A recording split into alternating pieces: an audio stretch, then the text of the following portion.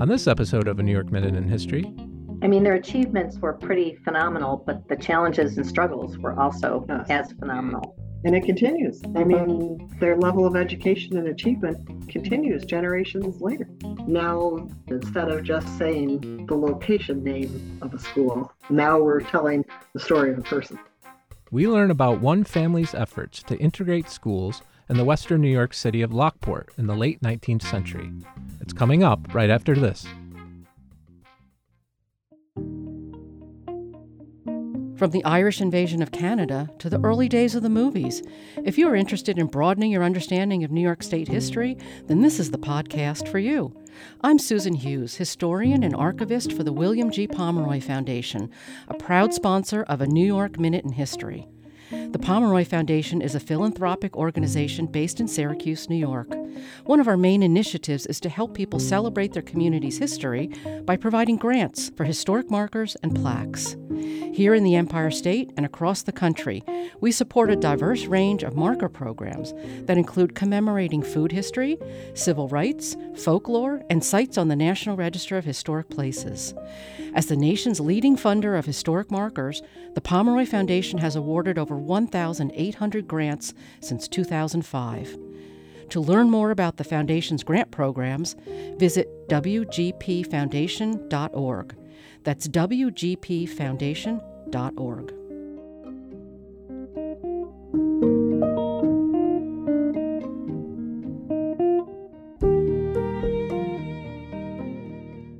Welcome to A New York Minute in History.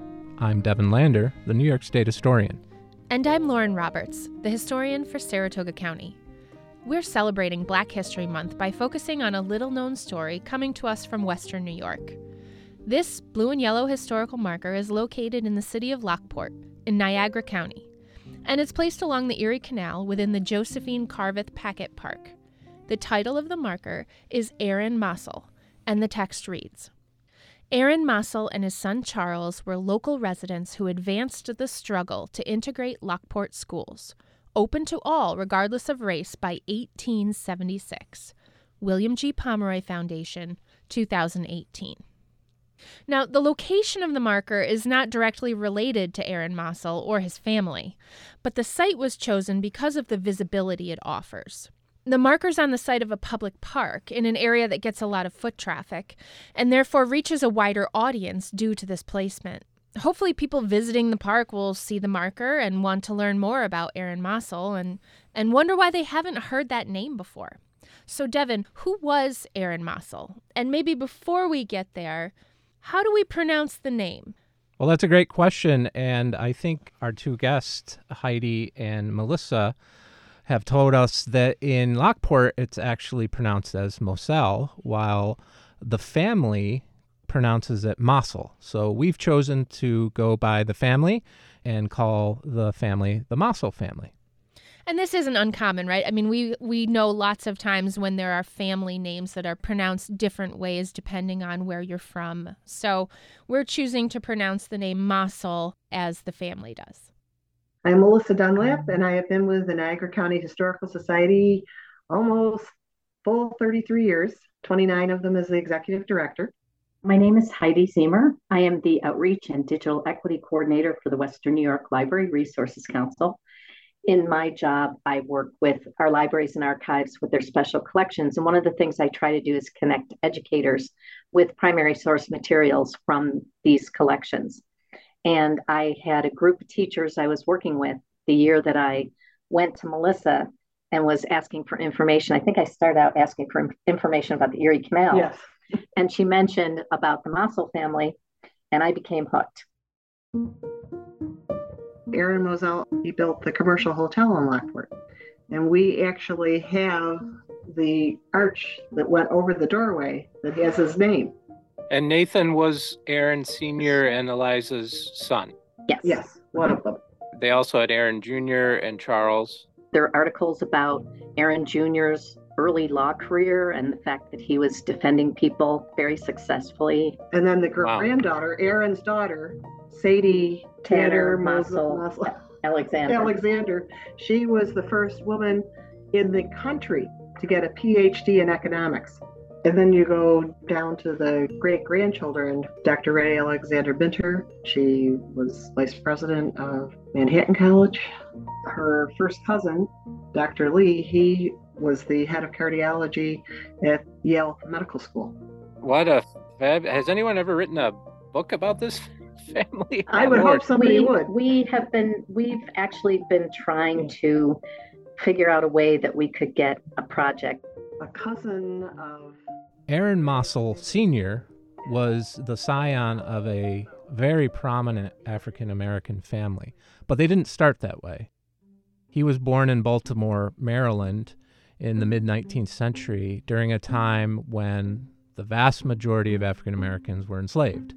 But he wasn't. And why was that? Well, it was because his grandfather, who was enslaved, purchased his own freedom and the freedom of the rest of his family from his enslavers. So he was a free black living in Baltimore. He was a brickmaker. So that's who he was. He married Eliza, and they moved their early family, where they had their first 2 children in Baltimore, and they moved their family to Canada. And why was that? Well, because of the 1850 Fugitive Slave Act, which caused a lot of consternation among free blacks everywhere, but certainly in a place like Baltimore that was part of the South, enslavers were going to come and take them into bondage, whether they were free or not. One of the other reasons that the Mossell family moved to Canada was that Aaron Mossell placed a heavy importance on education for his children, and he felt that the education provided to them in Canada would be much better than what was available in Baltimore at the time. So he moved his family. This is the mid-19th century, around the time of the Civil War, and his family lived there for a period of time, and we're not really sure what happened, but there was some sort of situation with a land deal that went wrong. Entailment, I think, entailment laws. Yes. The British entailment laws. A woman claimed back the property that Aaron had been living on. She certainly gained because it was an unimproved property when he bought it, and he built the structures, the house, the barn, and then all of the contents also became hers, any contents in the house. Unfortunately, the Mossell family was forced to give that up, and they ended up moving to Lockport. The only thing he had was a horse that he had sent to the blacksmith to be shoed. He sold the horse, so that's how they wound up in Lockport, New York. From there, he was able to buy a brickyard that belonged to Mr. Trowbridge, and he eventually worked up to almost 50 workers and had a really prominent business. But he also was an extremely well-educated, thought-out person, and he was an activist. The 2 AME churches that were in Lockport had split, and he made the concerted effort to get them to compromise and join as one congregation again. He also was a philanthropist because he donated bricks, some in Hamilton, Ontario. He donated the bricks when the AME church was rebuilt in Lockport. One of the things that we find in searching New York State historic newspapers is that Aaron Sr. served as a juror in the municipal court system. He participated in the county fairs and won some recognition for his cornice work. You know, they were a part of life. He was very respected. The family was very much respected in the community. So we know obviously there's an African-American community in Lockport that they were able to tap into. Do you know generally how large that population would have been in the 1870s? Was it a very large part of Lockport, or are we talking a very small? It was small. I mean, currently it's 9% of the population. And I think at that time it was probably about 12 to 14%. Okay. But because Lockport was a Quaker community during the fugitive slave law, twice they tried to capture freedmen in Lockport. And Lyman Spalding, who was a prominent businessman, he got the canal workers to come and rescue the man that they were trying to take. And that happened on 2 occasions in Lockport. So the community was very supportive. We mentioned that Aaron Mossell and Eliza were very interested in educating their children, and we'll talk more about that later. But one of the things they quickly came up against was the fact that the Lockport schools were segregated, meaning there was a school for white children and there was a school for black children. Now, I think it's important for us to realize here in New York State that school segregation was not just a Southern phenomenon, nor was it something that suddenly went away. It's like slavery itself in New York. Many New Yorkers don't realize that colonial New York from 1626 throughout the American Revolution and to the formation of the state and up to 1827 was a slave state. Not only a slave state, but the largest slave state north of the Mason-Dixon line. So I think school segregation and desegregation is something that many New Yorkers don't realize is a New York story and a Northeastern story.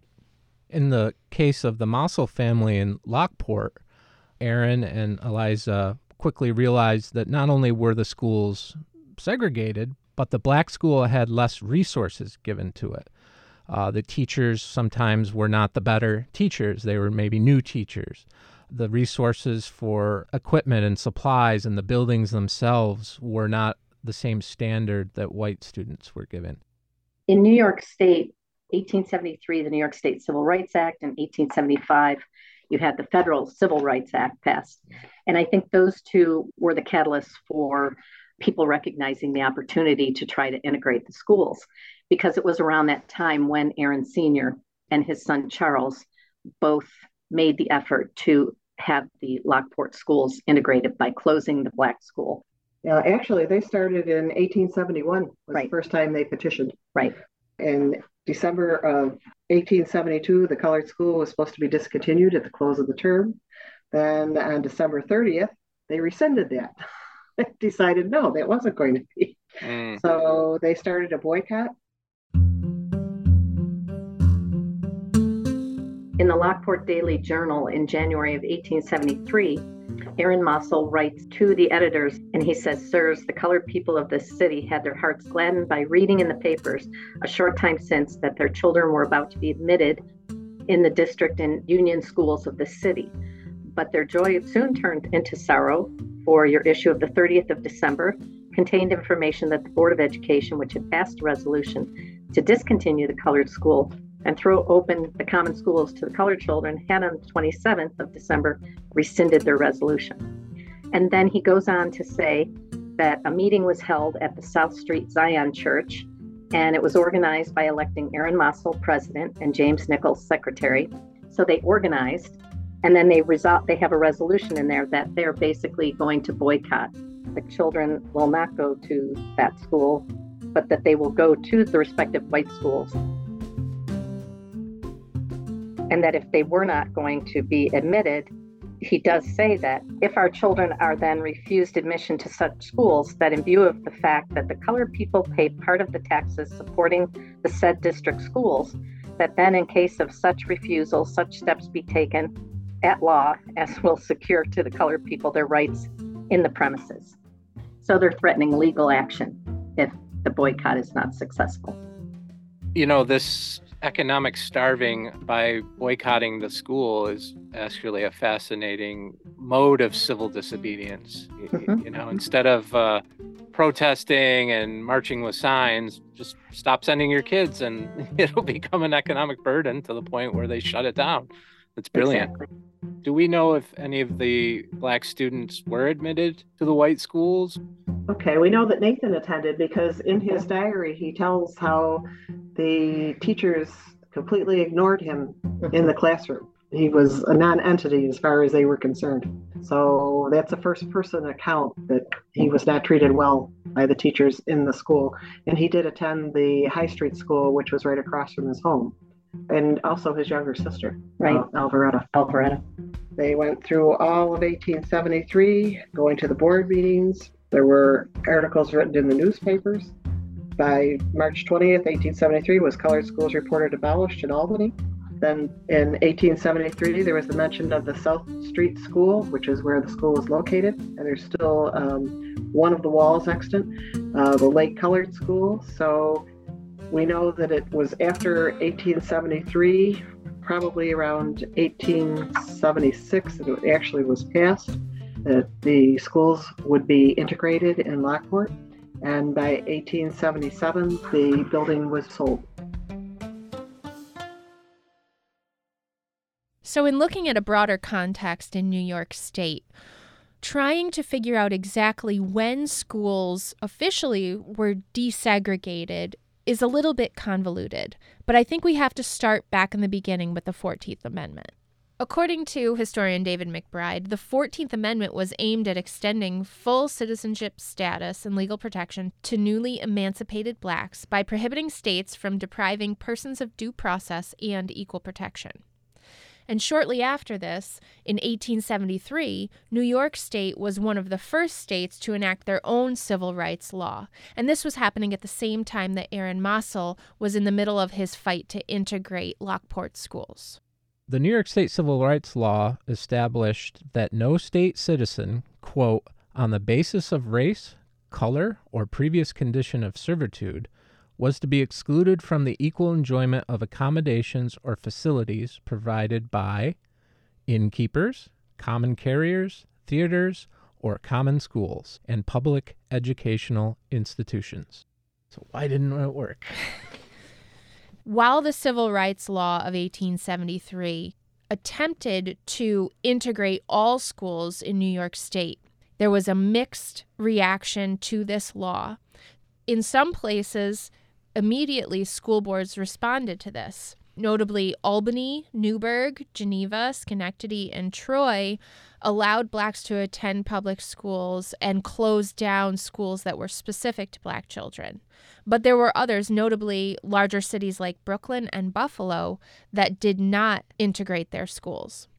Part of the reason that this only worked in some areas was that there was an argument that local law preceded state law. And so if there were local laws enacted by Board of Education or local municipalities, that those laws took precedence over this larger state civil rights law. And there were lots of court cases fought over this to try to integrate schools. A few of them successful, many of them not successful. And so we have a situation where segregated schools continue in New York State into, in some cases, the 20th century. There's another important reason why the Civil Rights Law of 1873 had limited impact, and that's the Supreme Court case known as Plessy versus Ferguson, which happened in 1896, and really declared the separate but equal mandate and basically said that states cannot force institutions or private entities to treat African Americans and whites similarly, that they were two separate entities. And as long as there was, for example, a black school and a white school, that was fine as long as the black school was on par with the white school. And as we'll see, that wasn't necessarily true at all times either. So you had Plessy versus Ferguson in 1896, which really weakened the Civil Rights Law of 1873 and gave local municipalities and local school boards the ability to say, we are providing a black school, so therefore we are adhering to the Supreme Court's case. It really wasn't until 1954, with the court case Brown versus Board of Education, where the Supreme Court declared that separate but equal was not constitutional. And that was the official legal end of segregated schools in the United States. And part of this is the reason why segregation of schools beyond legal segregation continues to this day in New York State.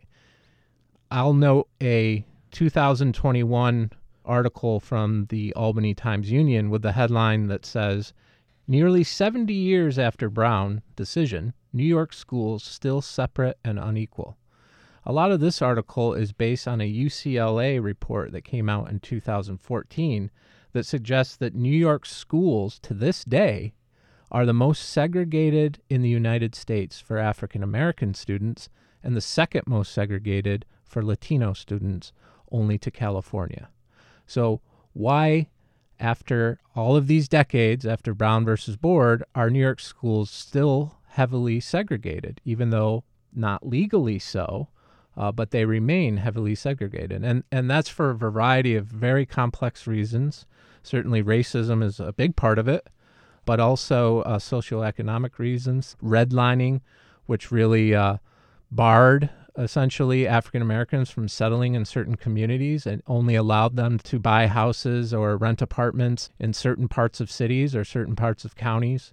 All of this played into why the schools remain segregated, but it's also because of the distribution of resources. What we've seen over the decades is that the schools that are predominantly white in New York State, the per student resources are much higher than predominantly minority schools.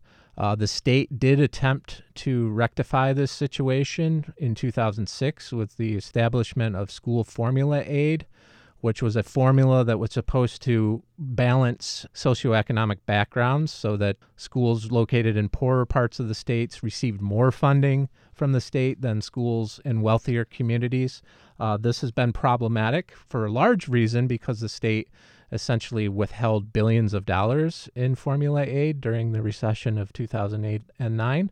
Governor Hochul has declared that she will be distributing that funding, over $4 billion, to school districts around the state. So hopefully that makes a difference. An example of how segregation has worked in the 20th century in New York is really the formation of predominantly white suburbs around the urban centers, including New York City with Westchester County and Long Island.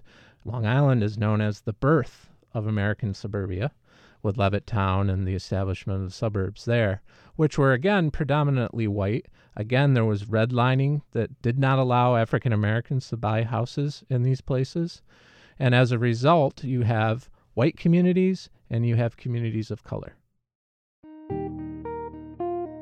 So Nathan became a physician. Yes, Aaron Jr. became an attorney, correct? correct. Charles was a reverend. Also, Charles was a missionary to Haiti, and then he authored the book on Louis Toussaint Louverture, the leader of the Haitian Revolution. He wrote a book about his life. Oh, wow. It's still the definitive book. So it's certainly a legacy of success. I mean, their achievements were pretty phenomenal, but the challenges and struggles were also as phenomenal. And it continues. I mean, their level of education and achievement continues generations later. Aaron's children create a legacy for the Mossell family that is truly amazing for any family. His son Nathan went on to become the first African American doctor to graduate from the University of Pennsylvania. He continued on to create the first African American hospital in that city to treat specifically African American patients. His son Aaron Jr. went on to become the first African American attorney to graduate from the University of Pennsylvania, and it even extends down beyond that generation. Aaron Jr.'s daughter, Sadie Tanner Mossell Alexander, became the first woman to receive a PhD in economics. She then went back to school and passed the bar and became a civil rights attorney who would go on to serve on 3 presidential commissions. There is an elementary school now named after her in Philadelphia. The Pomeroy marker was part of a much larger project. We were trying to get the North Park School renamed because Aaron Mossell, his brickyard was actually on that property. It was the only elementary school in Lockport that wasn't named for a person. It was just named for the location. And we thought that this was the perfect, we just thought it would be so easy. It was a no-brainer. But no. So there was some dissension in the community. I think an important thing is that I'm sure that a lot of those board members at the time probably didn't even know who Aaron Mossell was. What we wanted to do was bring attention to not only integration, but also the entrepreneurship of the family. So the marker was part of it. There's now going to be a park, the Aaron Mossell Park. And we were also going to do a trail because he donated so many bricks for different buildings all the way up into Hamilton, Ontario. That was why we started this whole project and why we got the marker. While Aaron Mossell's name was very prominent while he was alive, it seems that the city, as often happens, has forgotten his name. In 2011, the idea of renaming the North Park School came about to honor Aaron Mossell. This was a long-duration effort by members of the community to recognize Aaron Mossell's commitment to education and to bring his name back to prominence by having his story more broadly known, especially by school children in Lockport. As part of this effort, Melissa applied for this William G. Pomeroy-funded marker to help bring awareness to the Mossell story. And that's part of the reason they chose to put this in a public place where there would be more foot traffic and the name would earn more recognition. And not unlike Aaron Mossell's story, they were also successful after a decade of fighting to get the school renamed the Aaron Mossell Junior High School. Now, instead of just saying the location name of a school, now we're telling the story of a person. Bringing these lesser-known stories to light within communities is one of the most important things that public historians do. Yes. We all have stories like this within our communities, and it is the job of municipal historians and historical societies to find these stories and bring them back to the surface. The story of Aaron Mossell Sr. and his family and the integration of the Lockport schools is, again, an important story in and of itself. They were ahead of their time. They used civil disobedience in a way that was successful, that engaged the rest of the community. They were able to access the white school for their children. And as we've spoken about, this has led to a long legacy of educational achievement. It was really the result of this struggle where Aaron Mossell said, "My children deserve the same opportunity for education that anybody else's do."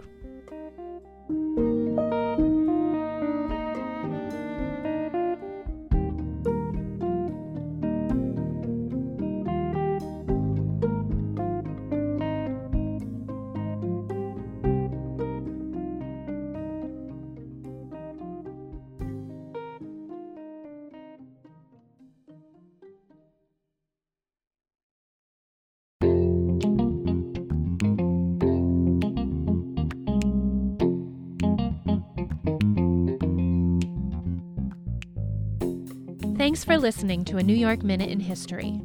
This podcast is a production of WAMC Northeast Public Radio, the New York State Museum, and Archivist Media, with support from the William G. Pomeroy Foundation. This episode was produced by Jesse King, with help from our intern, Elizabeth Urbanczyk. A big thanks to Melissa Dunlap and Heidi Ziemer for taking the time to speak with us. To learn more about our guests and access educational resources for teachers, check us out at our website, wamcpodcast.org. If you would like to know more about the Black struggle for equality in education in New York State, please visit the New York State Museum's exhibit, Courage, the Black New York Struggle for Quality Education, which is on display until April 1st, 2023. I'm Devin Lander. And I'm Lauren Roberts. Until next time, Excelsior! Goodbye, America.